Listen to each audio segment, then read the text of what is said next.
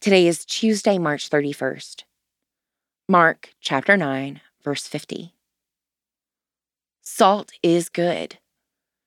But if salt has lost its saltiness, how can you season it? Have salt in yourselves and be at peace with one another. Today, Jesus calls us salt, a high compliment.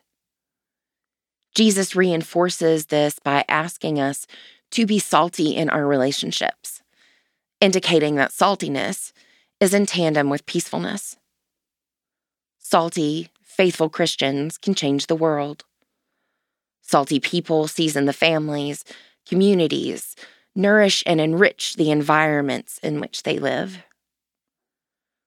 God sees us as good salt, preserving, nourishing, seasoning, melting, all those incredible properties for which we value salt. This attribute is important to hear for ourselves and to use as encouragement to those around us. The holiness of our saltiness is what preachers preach, teachers teach, and parents offer to and receive from children. The salt of friends can be the most fundamental seasoning of our lives.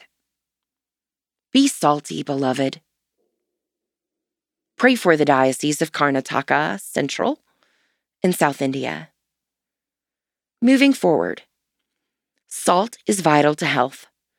Make a donation of salt or energy drinks, they contain salts and electrolytes, to the shelter or pantry of your choice.